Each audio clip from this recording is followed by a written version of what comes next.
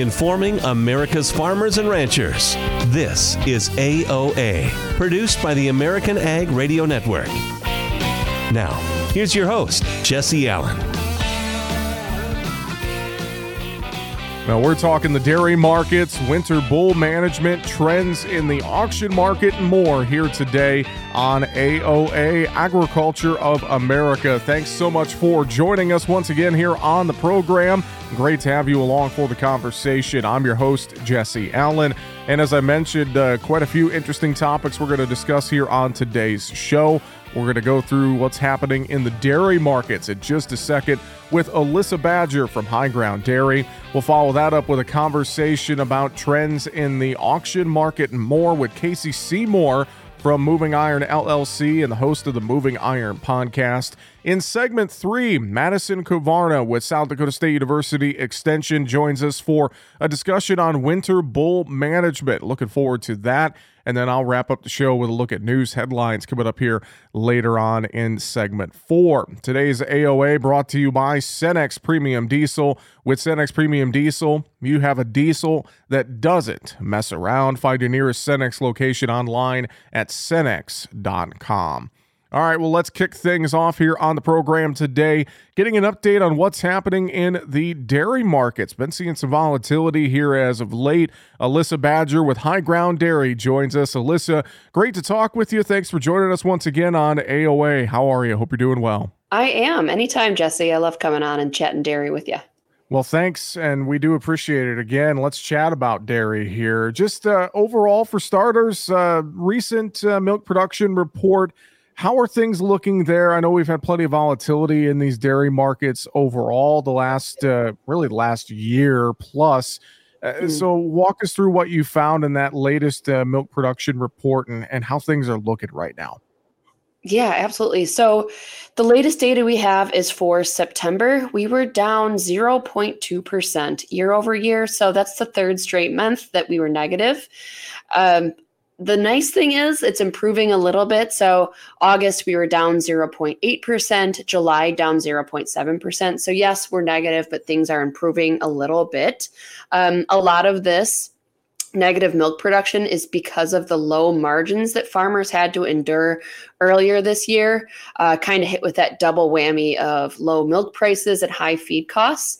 But also, as you may know, beef prices are rather high. So since farmers were dealing with such bad margins, they were capturing the income from sending cows to slaughter. So we saw a large reduction in cows on farm earlier this year.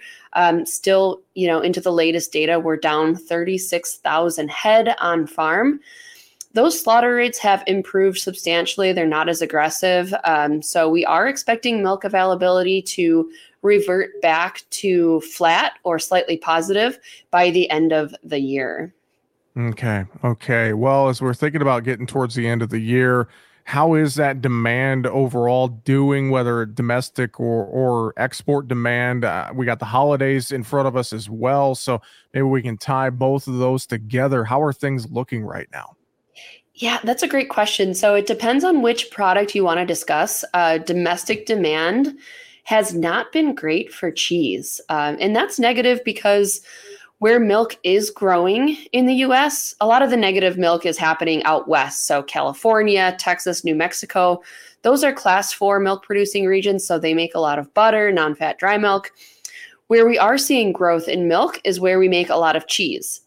So it's been kind of a double whammy as well for the cheese markets. So we're seeing more cheese production happen, and then domestic consumption hasn't been great. Furthermore, our exports, our cheese prices haven't been competitive on the international market. We've seen a little bit of cheese move into Mexico, but our Asian demand markets aren't doing well right now. So cheese has been kind of bearish. There is a glimmer of hope for the potential for our exports to grow because we're seeing European cheese prices rally here. So, and our prices are coming off. So we do see some potential for some strong cheese exports into Q2 of next year. So that is a glimmer of hope.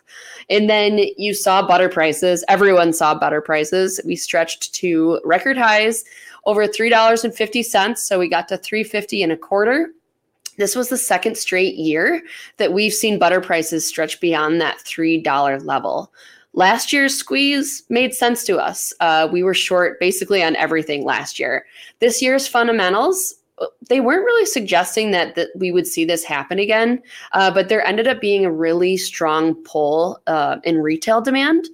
And then at the same time that retail demand was picking up for butter, California's milk production took that big hit because of their low margins, as well as the heat waves that were happening around the country that impacted cow yields. So while the cold storage numbers were telling us we had plenty of butter, what we were short on was the CME eligible product, and that's kind of what sent prices to record highs here. So we're now reversing course, but... There's a lot really to unpack there and think about, Alyssa. And, you know, as I kind of alluded to, it's just been volatile in this dairy market overall. And for producers, I mean, as they watch things here, wrapping up the year, getting ready for 2024, what would you say to dairy producers? What should they be thinking about right now as they take a look at this market and really examine what they have going on in their operation, their marketing plans, et cetera? What would you tell them right now? I think, you know, important to, like you said, examine how bad things were from a margin perspective earlier this year, and just make sure you don't put yourself in the position to have that happen again.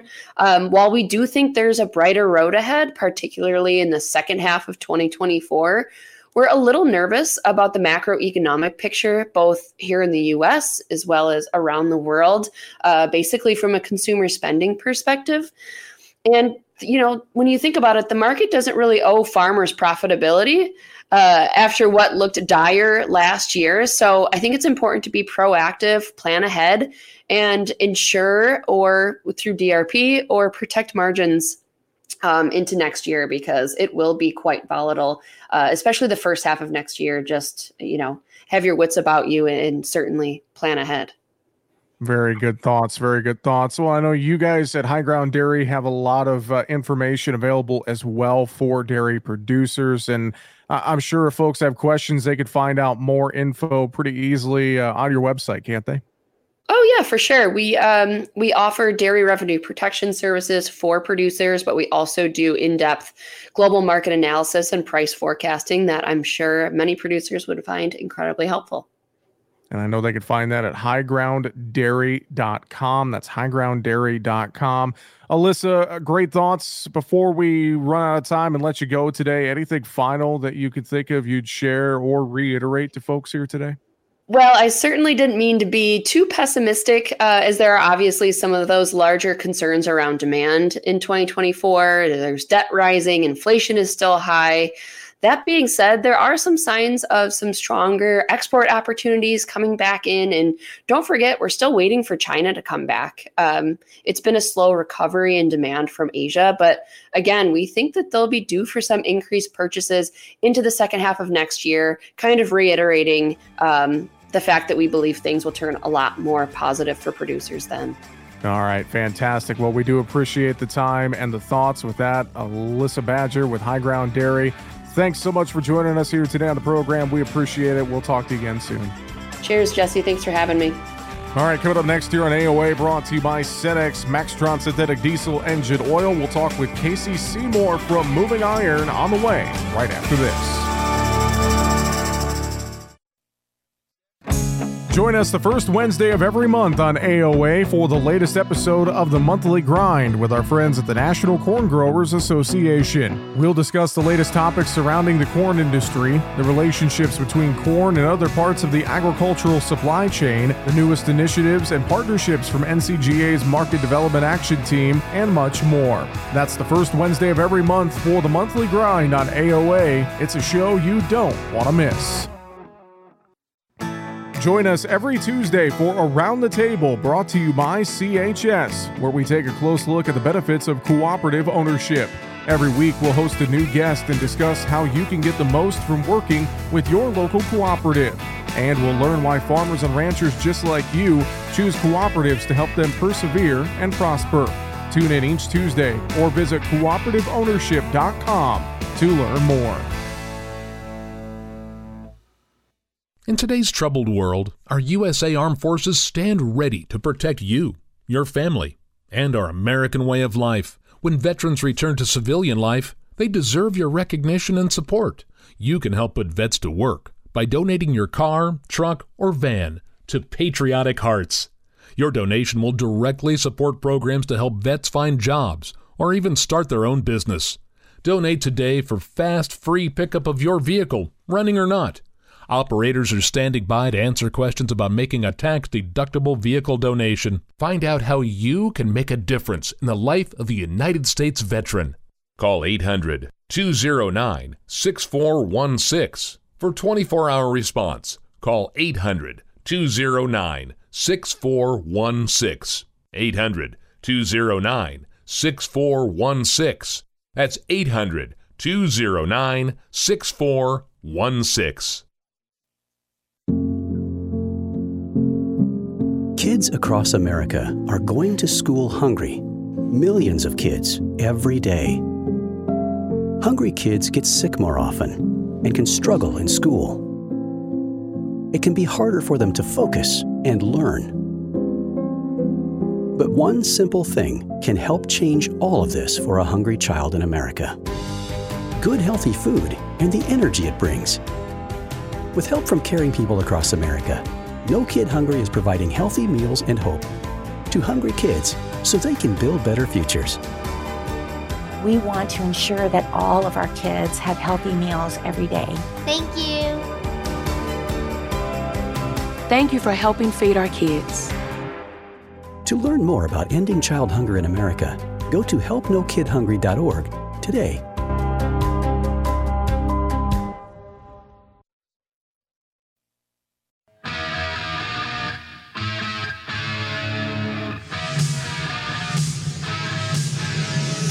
Keeping America's farmers and ranchers informed. AOA. Now back to Jesse Allen. Welcome back to AOA, Agriculture of America, brought to you by Cenex Maxtron Synthetic Diesel Engine Oil. Everyday products powered locally by Cenex. Find your nearest location online by visiting Cenex.com. Well, right now, let's have a conversation about the auction market, the equipment market. How are things trending as we near the end of the year? Joining us now for that discussion and conversation. Pleased to have him back with us on the program. Casey Seymour with Moving Iron LLC and the host of the Moving Iron podcast. Casey, it's good to hear from you again. I hope you're doing well. Thanks for joining us today. Doing good, man. Jesse, appreciate you having me back. Well, let's dive in and talk about things here. We're nearing the end of the year, and I know this auction market, there's been some interesting things happening there that you were kind of telling me about a little bit before we went on the air. So get us up to speed. What exactly are you seeing happen in the auction market right now, Casey? So the auction market's doing some very interesting things. There have been a lot of auctions throughout this year. We've seen some really big auctions early, which I thought was, going to kind of set the tone for where things were going to be headed late into 23 what we've seen now. And it's kind of a tale of two tapes here a little bit. So you've got, you had early where there was a lot of really late model, really low hour stuff that went on the market. And now we're seeing what I would consider to be your normal marketplace with the late model stuff having what you'd think has typical hours on it. And what we're seeing right now is, not everything's the same, but for the most part, auction values are really holding up well comparatively to what I thought they would be going into this time of year. So I wish I had a crystal ball to tell you why back in June and July, what it would be happening right now. But as I take a look at it, heading into end of 23, it still shows that there's a fair amount of capital out there, and there's still quite the appetite for machinery, even with interest rates the way they are. That's a great point you bring up. Even with interest rates the way they are nearing the end of the year, there's still concerns out there about the economy and folks' pocketbooks tightening up. A lot of tough conversations I have to think here the next few weeks ahead with bankers, but yet the auction market, the appetite is there to go out there and make some moves. I just find that fascinating right now here, Casey. Yeah, and the great thing about the auction market is that's a true tale of what of what we see happening out there right now. And there have been some auctions where there's been a few bloodbaths here and there, but I mean, for the most part, if you take a look at where auction values are and where things have settled into, there's still some decent value out there to be had, but there's still a lot of machinery that's bringing some top tier dollars. Even, if you even look at some of the stuff back into what we saw going out of late 22 into early 23, when I considered that would be, that December to February timeframe, just December 22 into February 23, as kind of the peak of the the quote unquote bubble that we kind of were coming out of right now. But there's a lot of numbers that are falling in there where you're seeing some very comparable stuff. So if you're looking to buy something on auction, there's plenty to pick from. But if you're also looking to sell something on the auction, there's a good chance you could get fair value for it. Is there one equipment segment over another that seems to be kind of the hotter market right now on the auction block? Is it tractors, combines, semis, you name it? What are we seeing? What's maybe the hotter item over everything else right now? It's tractors are always kind of up there. You see tractors that are bringing some good money, and if you're looking at tractors that have what I'm seeing, if you're looking at some tractors that kind of have that 1,000, 1,500 hours to like 2,500, 3,000 hours, to me, where I see where you're getting the most value for your machine at auction is that machine right there. And I think that kind of that's really kind of indicative, though, I think, of a little bit where the price of equipment has gone. And if you look at where some of these customers are looking at where they may have bought the last tractor at, where they're buying this tractor at, with those prices have changed so much, that could just be the forming of a quote unquote new kind of buying group of sorts, where there's a group of folks out there looking for that price point, where maybe 2-3 years ago, the last time they bought the tractor, that price point might have been further towards zero than what we're seeing right now. So on the hour scale. So I think we're starting to see a few things like that kind of develop, where more of the customer bases are really kind of starting to solidify into buying groups, and you're really starting to see those patterns develop. Well, Casey, thinking about this auction market as we head towards the end of the year, maybe some folks have just kind of been keeping an eye on it, so to speak, maybe not jumping in, but just watching, waiting, thinking. What are some tips you would share with folks if they're thinking about making any sort of purchases of used equipment here ahead of the end of the year?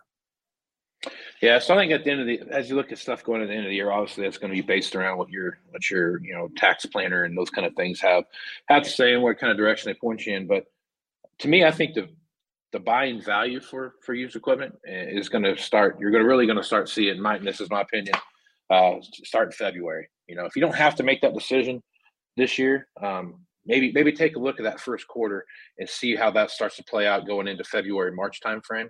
I think there could be some value right there. But as you're looking at going into the end of the year, I think you take a look at what's your local dealer have as far as inventory goes. What's the price look like, and then what's that price difference look like when you go buy something from the auction? And I think one of the key takeaways from that is, when you buy something on the auction, you're buying a good piece of equipment and all the things that come with that. But there's a lot of different levers that the dealers can pull on the auction side of it, or on the retail side of it, that you can't get at the auction side, whether that's interest rates or warranty programs or different things like that. So take a hard look at what your local dealer has first before you start looking at what's going on in the auction. But if you're dead set on the machine comes from the auction, and it may be a retirement sale, we've seen a lot of that stuff pop up too. Those retirement sales are a great place to shop, because one is typically the guy that's selling the stuff is there watching it sell, and there's the guy that's owned it, maintained it, looked at it, drove it, operated it, done all the things to it. And so it's a great place to go actually see what's going on, and the auctioneer will have that information as well. So I guess from my perspective, consignment auctions are great places to go find stuff. But if you can look at those estate sales or those retirement sales, that's one person's stuff, and it's easy to kind of make that connection as to, was it a good piece or not? Is this something I want to spend my money on? So I would lean more towards the estate sale, the more retirement sale, and really pay attention to what's going on there, because again, you can get the story behind the story when you have to sit down and talk to those people. Casey, you brought up the dealers as well. And as far as dealership inventory, I've heard a lot of talk about a lot of dealers are sitting on plenty of machinery, whether it's combines, tractors, etc. Are you kind of hearing the same, or a lot of dealers still sitting on a fair amount of inventory right now? Yeah, so I think that conversation gets confused a little bit with the amount of equipment versus the amount of dollars that are on the lot, right? Okay. And so when you look at that conversation, yeah, there's a fair amount of machines out there. Combines being one of them. There's a lot of combines out there. A lot of row crop tractors out there too. But the dollars that are associated with those machines are also pretty heavy too. So there are machines out there right now where there's an issue to pay attention to. But at the end of the day, Jesse, there's a lot of opportunity on the dealer side and the retail buyer side to really make some things happen here, because where everybody's sitting at, these interest rates are going to continue to put pressure on not only the dealer, but also the people, the customers coming in to make those trade-ins. Because you're looking at, some of these guys are looking at, hey, I got 7.5% interest that you want me to pay now, and I'm trading 3.5% to get that. So there's a lot of looking at leasing, looking at different aspects where you can get that payment to where you need to be at. And I think that's what we're seeing right now when we have those conversations with dealers across North America. Well, Casey, great stuff. And I know, again, you host the Moving Iron podcast underneath Moving Iron LLC. Give us a plug for the podcast. I know you do a lot of great stuff there. I'm sure folks can find you on all the streaming platforms and much more, can't they? Yeah, anywhere you find a podcast, you can find the Moving Iron podcast. You can go to movingironllc.com, and that'll give you everything there. You can find me on Facebook, Twitter, and Instagram at Moving Iron LLC, and check out the YouTube channel at Moving Iron Podcast. Fantastic. Casey Seymour with the Moving Iron podcast, Moving Iron LLC. Always appreciate a few minutes of your time, Casey. Thanks for joining us here today on AOA. We'll have you back on the show again soon. I appreciate it, Jesse. Take care of yourself. Once again, Casey Seymour there with Moving Iron LLC and the Moving Iron podcast, joining us to discuss what's happening in that equipment market here in the auction market as we near the end of the year. All right, well, coming up next, we're going to talk with Madison Kovarna with South Dakota State University Extension. She's got some tips for winter bull management. We'll get to that conversation on the way right after this here on AOA, brought to you by Cenex Premium Diesel, a more complete additive package for a more complete burn. We'll be back with more right after the break.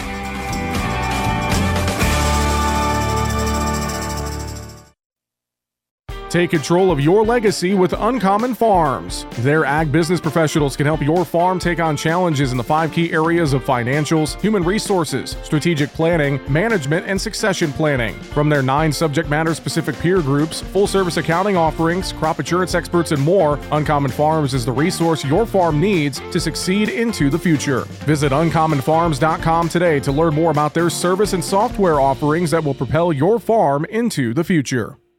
Paid non-attorney spokesperson. Are you over the age of 60 and been diagnosed with lung cancer? If so, you and your family may qualify for a cash award. We can help make sure that you and your family are financially safe and medical expenses are covered. If you've been diagnosed with lung cancer and are over 60, call 24/7. 1-844-903-1744. 1-844-903-1744. Attorney advertising. William Stephacker Jr. is the attorney responsible for this ad. Main office, Granton, Pennsylvania. May not be available in all states. You're listening to AOA for the American Ag Network. I'm Richard Risvet with this market update. Grains this morning are mixed. Wheat is higher, led by spring wheat, while beans are lower, and corn is hovering on either side of unchanged. About 88% of the U.S. corn crop has been harvested. That's as of Sunday, up from 81% the week earlier, and ahead of the prior 5-year average of 86%. U.S. winter wheat planting was almost complete with 93% in the ground, up from 90% a week earlier, and on par with the average.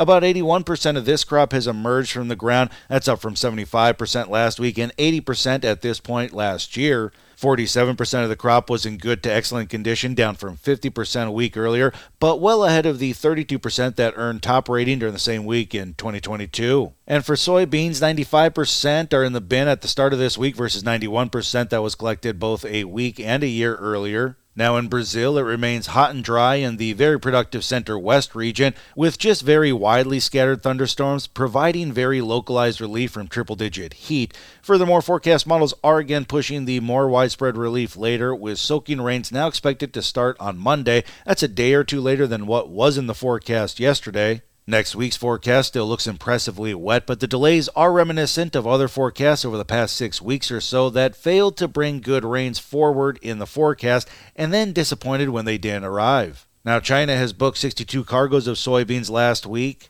That's roughly double the normal weekly pace for early November. Bulk of the purchases were by state-owned enterprises for U.S. beans to be shipped December to March. Private crushers remained relatively quiet in the market, leading to speculation that the state-owned enterprises were buying as a goodwill gesture ahead of tomorrow's scheduled meeting between Xi Jinping and Joe Biden. And crude oil prices are over 1% higher as that dollar falls. You're listening to AOA for the American Ag Network. I'm Richard Ristvet. Now. We tend not to think about now. We dream about tomorrow, relive yesterday, but sometimes we don't see what's right in front of us. Victory over cancer is in front of us. Right now, cancer research is saving lives. Cancer research funded by the V Foundation is leading to new discoveries and new treatments, and ultimately, one day, victory over cancer. Right now, 1 out of every 2 men and 1 out of every 3 women will get cancer in their lifetime. Now is your moment. You may save someone you love. The V Foundation has the skill, the speed, and the strength to achieve victory over cancer. Because today's cancer research is tomorrow's victory. Learn more at v.org. Don't give up. Don't ever give up.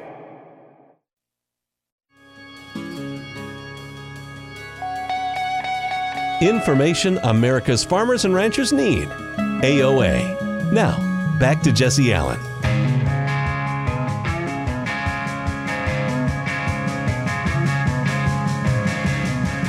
And welcome back to AOA, Agriculture of America, brought to you today by Cenex Premium Diesels, a diesel that doesn't mess around. We want to talk about winter management of herd bulls. Joining us for that conversation here today, Madison Kavarna, South Dakota State University Extension Beef Nutrition Field Specialist. And Madison, thanks for joining us here on AOA today. I hope you're doing well. I am. Thanks for having me. Glad to have the conversation about helping producers make sure those herd bulls have a good breeding season following this winter. Yeah, and I think about this, and we were talking a little bit before we went on the air, how we've already seen some snow in parts of the northern plains, and so a very timely topic here, thinking about winter management. And I noticed you just published an article about this on the SDSU Extension website, and it's amazing for me to think how often bulls can kind of get slip through the cracks a little bit during winter months with breeding season coming to a close, etc. It's kind of interesting how sometimes we forget about those bulls. Yeah, so the bulls have a unique job with their herd. They're really only working about 60 to 90 days out of the year, depending what your breeding season and your calving seasons look like. But for a lot of people, especially in this area, we're really focused on that spring calving season. So those bulls are hard at work all summer. And then by the time winter rolls around, we bring them home, and then it's about time for the cows to start coming home, get back on feed, and get ready to have those calves in the spring. So they just kind of get the short end of the stick there. They just, we kind of tend to forget about them, even though we shouldn't. And it's something that some people are better than others. And that's one thing with this article. I'm really hoping that it brings some light to people, just some things that we've been in the game for a while, just some things that might slip underneath the radar as we continue on throughout our years of raising good cattle here in the Midwest. Definitely. Well, you had a few different topics you highlighted here, and I want to go through those one by one because I think they're all equally important. And the first one definitely makes sense to me. You think about winter months, cold, snow, etc. Frostbite could be an issue. Could you talk about that a little bit? Yeah, so when we're talking about frostbite in bulls, it's more of frostbite of the actual scrotum of the bull. So that frostbite can actually cause some severe tissue damage depending on how bad it is. And with that, it does heal with time. So we tend to think that, oh, they'll heal. It'll be okay. Once it warms up, everything will be all right. But there's actually some research out of North Dakota State University that looked at the severity of frostbite that bulls encounter over those winter months. And it actually pretty profoundly affects their breeding soundness score that comes that next spring when we test them before they go out with the cows. And even if your bull experienced moderate frostbite at some point in the winter, you can already reduce your satisfactory breeders by about 50%. 25% will drop off into that questionable category where you might have to retest them before your vet's fully confident to send them out with some cows. And that's just a lot of extra money that comes out of the pocketbook with bulls either not coming back and having to replace them or just having that vet come out for an extra trip. Some easy ways to prevent frostbite in your bulls. It's not necessarily going to be babying them and putting them in a barn all winter and never letting them outside.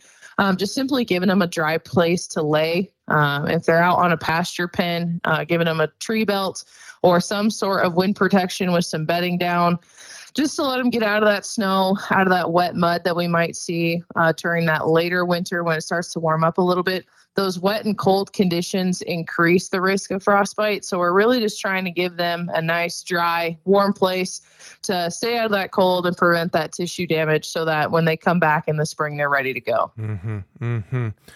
What about nutrition during the winter months? I'd have to think making sure that keeping that diet in a good condition and making sure those bulls are well fed and taken care of. That's got to be even more important during the cold winter months.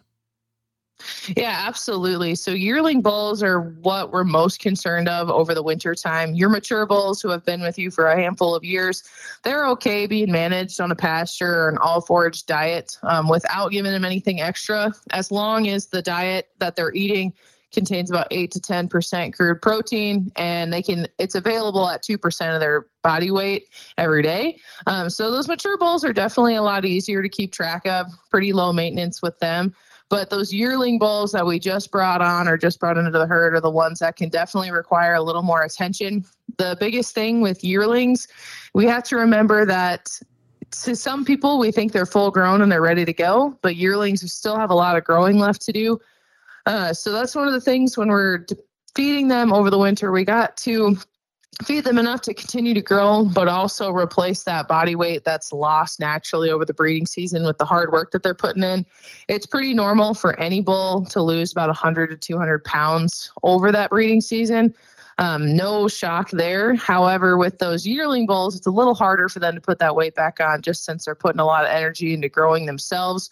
So with bulls, with those yearling bulls, we should target that average daily gain of about 1.5 pounds to 2 pounds a day.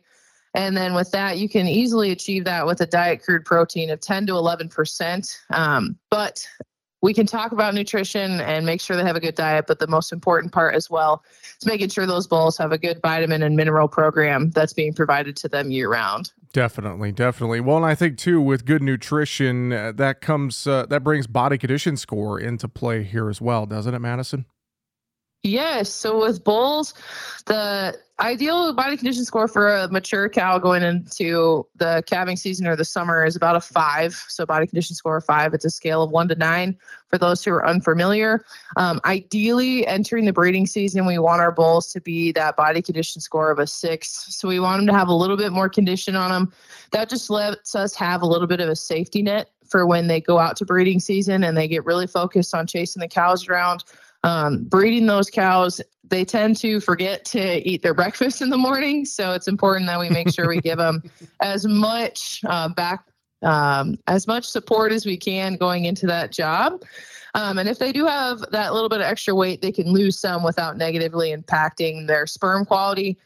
But one of the things too is we don't want skinny bulls, but we also don't want fat bulls. So if we start getting into that body condition score 7 or 8, there's potential for issues with temperature regulation of those testes where that sperm is being produced, so we can actually impact the sperm quality there as well. And to prevent some last minute scrambling to get some weight on your bulls or to take some weight off of them for that season, ideally producers should be out looking at their bulls about 90 to 120 days prior to when they want to turn them out with the cows, just so they have plenty of time to get those bulls up ready to go. We don't want to be 30 days out and be pushing them super hard to get that weight on or pushing them super hard to get that weight off. Well, I know you mentioned earlier about giving them a dry place to lay, and I think that will tie us into housing and exercise too. And I think especially across the northern states, you know, you get a foot or so of snow out in the feed yard, and it could be tough for, you know, your herd to move around and really do anything. So talk a little bit about managing housing and exercise during the winter months for us.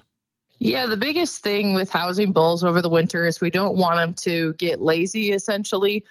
We want them to keep moving around, having to travel to mimic what they're going to be doing that breeding season. A problem that can be encountered is if your bulls are in a small pen over the winter, don't really have to do a lot of moving around, they can actually lose some of that stamina. And then when we put them out with the cows in the spring, they just can't keep up with that herd. You might see some reduction in those cows being bred. So exercise is extremely important. And one of the easiest ways to get them to move around a pen is just to put where they eat and where they drink on opposite ends, if that's an option. Really makes them kind of go back and forth naturally. Make sure that they're still moving those legs, keeping that stamina up over that time. One thing that's pretty familiar is that bulls will fight with each other. It's just that extra testosterone running through their system. They tend to fight for that social ranking. That's one of the things too. You want to make sure they have enough space so they're not fighting each other for that they're kind of their space to lay down and eat. So if you're looking at feeding, you want to provide each bull about 24 to 30 inches of feeder space, just to allow them to all get their space, be able to eat efficiently and get what they need to do. Also, it can allow for the reduction of incidences of fighting. Every bull understands that they've got their space. You're still going to see some, but you might actually see a reduction in those injuries that might occur. Well, a lot of great thoughts. Anything final before we run out of time, Madison, that you want to share or reiterate for folks listening in today? Yeah, absolutely. So with bulls, the biggest thing is that they have a pretty simple job, just go out and breed the cows, but they really do have a very particular job within our herds. They really are the ones that drive our fertility of our cows. We can have fertile cows all we want, but if those bulls aren't able to do their job, we're kind of missing the ball there. And ideally, we want our bulls to be able to do their job properly so we can get those cows calving sooner and we can get a more unified calf group. So letting those bulls kind of stay at the front of your mind year round is a really good management strategy to keep the herd in good production. Find more details online, extension.sdstate.edu. We've been talking with Madison Kavarna, SDSU Extension Beef Nutrition Field Specialist. Madison, thanks for joining us on AOA today. We appreciate it. We'll talk to you again soon. Sounds good. Thanks for having me. Great stuff there. Really good tips just to remember as you enter the winter months here and things get colder, especially across parts of the plains. Madison Kavarna there with South Dakota State University discussing winter bull management. Good stuff there. And again, the SDSU Extension website, they have a lot of great information available there, extension.sdstate.edu, or I'm sure your local university extension website in your state has just as much good information. You can check that out as well. All right, coming up next, I'll have a look at some of the latest news headlines in agriculture before we wrap it up today here on AOA, brought to you by Cenex Premium Diesel. With Cenex Premium Diesel, you can count on a diesel that will keep your operation in top shape. We'll be back with more right after this.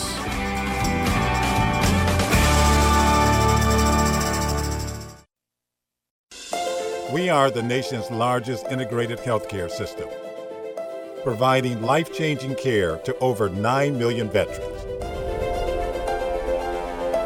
Our hands are busy, competent, skilled, healing, helping, and friendly.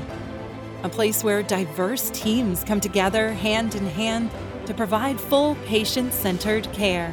Working in state-of-the-art facilities with influential leaders in healthcare, all with a single goal in mind: to help veterans heal, recover, and get their lives back in a place where everyone plays a part and where your efforts are truly appreciated. A place so innovative and forward-thinking that we're rebuilding hands and where even robots lend a hand. Join hands with us. Learn more at vacareers.va.gov. Times of transition, whether from a sad event or a joyful one, can leave us feeling adrift. Social connections are an important part of a healthy life. Being isolated and lonely can be harmful to your health. It can lead to high blood pressure, a greater risk of heart disease, and early onset dementia. So it's important to build and maintain connections to people, not just in your family, but others whose relationships bring meaning to your life. Trying a new hobby, volunteering, exercising, even using your phone or other device to stay in touch with others. All these can be great ways to keep up your social connections and your physical and mental well-being. Visit connecttoeffect.org to see if you're at risk of social isolation and find ways to get connected. Presented by AARP Foundation with support from United Healthcare. This is Around the Table, where we explore the benefits of cooperative ownership. Today we're talking with Dave Kaiser, a South Dakota farmer and trustee for the CHS Foundation, about recent news related to CHS's support of FFA. Dave, why is FFA important to CHS, the CHS Foundation, and the cooperative system? CHS and the cooperative system and every other ag company needs talented people. In fact, the future of agriculture depends on the next generation of leaders. The CHS Foundation has long been a supporter of FFA because it is the #1 organization dedicated to developing those next leaders. Well, tell us about the new commitment CHS and the CHS Foundation is making to FFA and how it will be used. The CHS Foundation has made a commitment to provide nearly $4.3 million to National FFA over the next 3 years. This is the largest gift in CHS Foundation's 75-year history. This gift will support FFA and its programs in 4 ways. We are helping to fund FFA programs in 17 states. It will provide scholarships so FFA members can attend conferences and contests. It helps the Workforce Development Program, which introduces students to ag careers. And the gift will support the National Association of Ag Educators, which helps recruit and retain ag teachers and build strong teaching programs. Dave, how will future ag leaders benefit from those programs? They'll be exposed to valuable information about agriculture and cooperatives, with plenty of hands-on learning experiences. They'll learn from FFA advisors and ag teachers and from each other through robust and engaging programs. And they'll be able to explore careers and build their skills by participating in supervised ag experience programs. That's Dave Kaiser, a trustee for the CHS Foundation, joining us on Around the Table. Learn more about the benefits of cooperative ownership at cooperativeownership.com. The archaeological record suggests that wheat was first cultivated in the regions of the Fertile Crescent, also known as the cradle of civilization, around 9600 BC. The Roman goddess Ceres, who was deemed protector of the grain, gave grains their common name today, cereal. Wheat is the primary grain used in U.S. grain products. Approximately 3/4 of all U.S. grain products are made from wheat flour. The first bagel rolled into the world in 1683 when a baker from Vienna, Austria, was thankful to the King of Poland for saving Austria from Turkish invaders. The baker reshaped the local bread so that it resembled the king's stirrup. The new bread was called bugel, derived from the German word for stirrup. Ancient traditional tortillas were made from ground corn by Mexican natives as long as 2,000 years ago. However, flour tortillas only started to become popular in the 19th century. More types of foods are made with wheat than with any other cereal grain. These farm facts brought to you by the American Ag Network.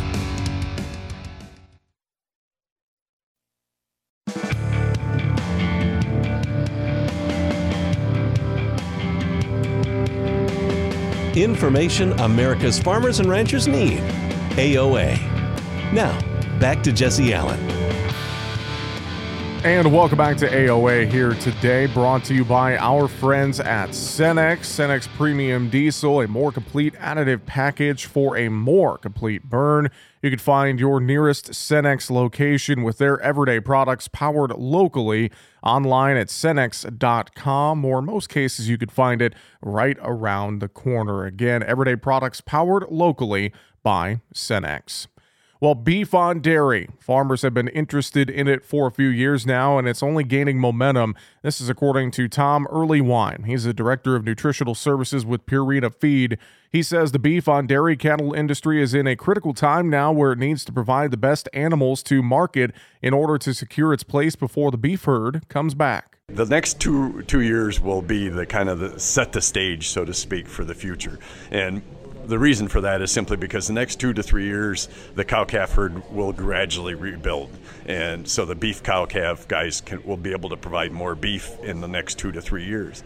What's really why this is such a key, crucial point in time right now is because there is such high demand, but also we're setting ourselves up for either success once that cow-calf herd comes back as dairy producers and providing some of the beef market and maintaining part of that, or for failure from the standpoint we didn't provide the proper animal, didn't provide the best animal that they could be provided in the marketplace. Purina Feed has been researching how to best provide nutrition for these cross animals since the practice started gaining momentum roughly 6 years ago. In that time, Earlywine says they found a number of attributes. Once you breed them to a beef breed, the beef breed genetics start to take over and really help produce a lot of muscle if you allow them to get to that potential.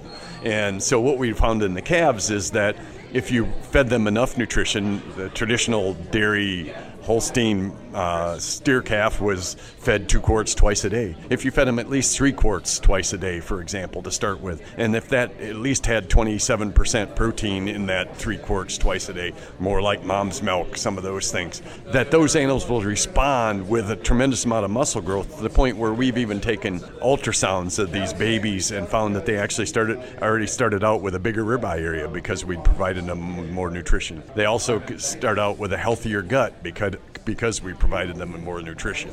But the hybrid vigor in these calves, plus combined with their beef genetics, if you allow them to grow to their potential, in other words, provide enough protein and energy, they really perform.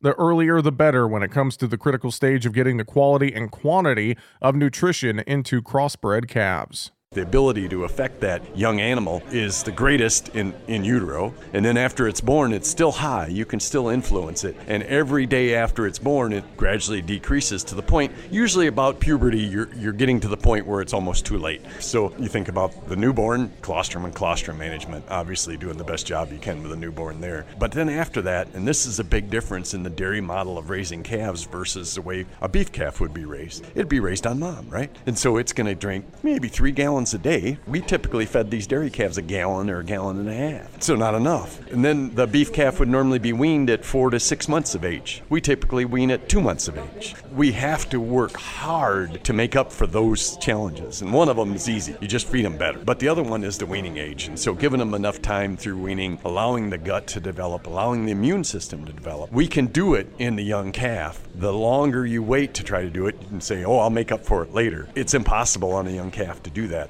While these are critical findings, Purina Feed continues to look forward at other aspects of nutrition within the animal's life and beyond, and this includes reducing liver abscesses and improving carcass composition. We've developed a milk replacer specifically for these crossbreds, and guess what our research is on today?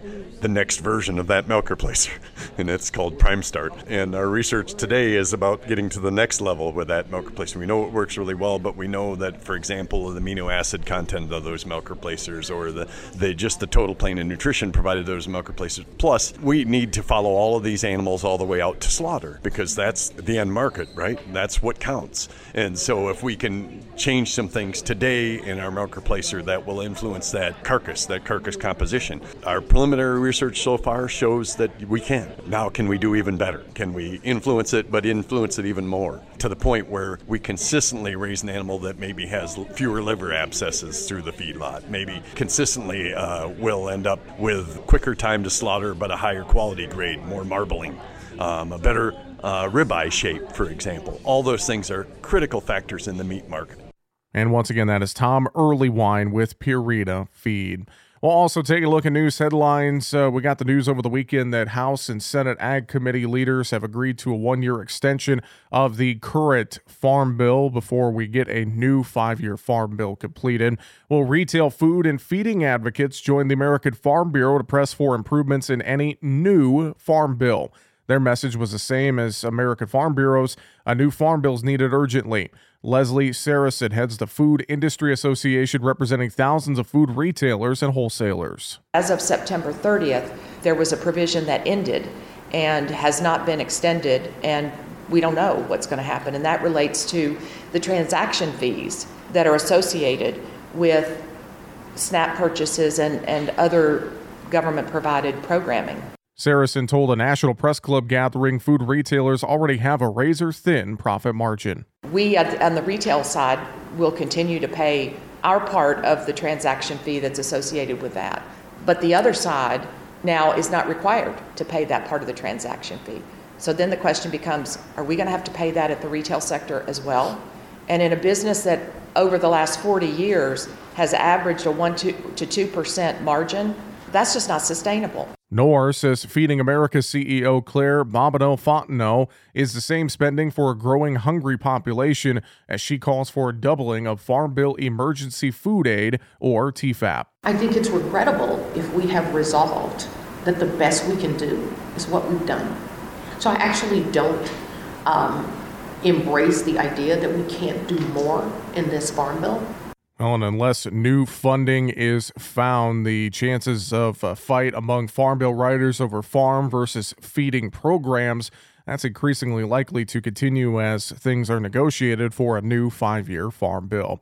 All right, well, that's going to do it for AOA here today. We're out of time. Coming up the next few days, I'm going to be broadcasting live from the National Association of Farm Broadcasting Convention in Kansas City, Missouri. Looking forward to a lot of great conversations during that event. Coming up on tomorrow's AOA, markets with Matt Bennett from agmarket.net, and also a discussion with Tillman White, operations manager with the U.S. Cotton Trust Protocol. That and more coming up here tomorrow on AOA, brought to you by Cenex Maxtron Synthetic Diesel Engine Oil. Oil that runs smart. I'm Jesse Allen. Have a great rest of your day. Take control of your legacy with Uncommon Farms. Their ag business professionals can help your farm take on challenges in the 5 key areas of financials, human resources, strategic planning, management, and succession planning. From their 9 subject matter specific peer groups, full service accounting offerings, crop insurance experts, and more, Uncommon Farms is the resource your farm needs to succeed into the future. Visit uncommonfarms.com today to learn more about their service and software offerings that will propel your farm into the future. Non-attorney paid spokesperson. Could your house go into foreclosure? Are you behind on your mortgage payments? Foreclosure Protection Services can help save your home as they specialize in foreclosure assistance. If you're behind on your mortgage payments, being threatened with foreclosure, have been denied a loan modification, or been the victim of a predatory loan, call Foreclosure Protection Services now at 800-926-1701. Their network of attorneys and their agents are available to speak to you now. Call Foreclosure Protection Services now at 800-926-1701. That's 800-926-1701. Being blind doesn't always look how others may think. Stargardt disease was supposed to define me. Retinitis pigmentosa aimed to overwhelm my family. It tried to cut me down. A blinding eye disease attempted to force me away from doing what I was born to do. But it cannot stop me. I have the tools. I will keep moving forward. Pushing past the limits of this disability. I know where to find support and where I can be seen. Great vision doesn't require great sight. Innovative research, educational resources, supportive community. The Foundation Fighting Blindness is leading the charge in finding treatments and cures for blinding diseases. Make your impact today. Donate now at fightingblindness.org. A public service message from the Foundation Fighting Blindness.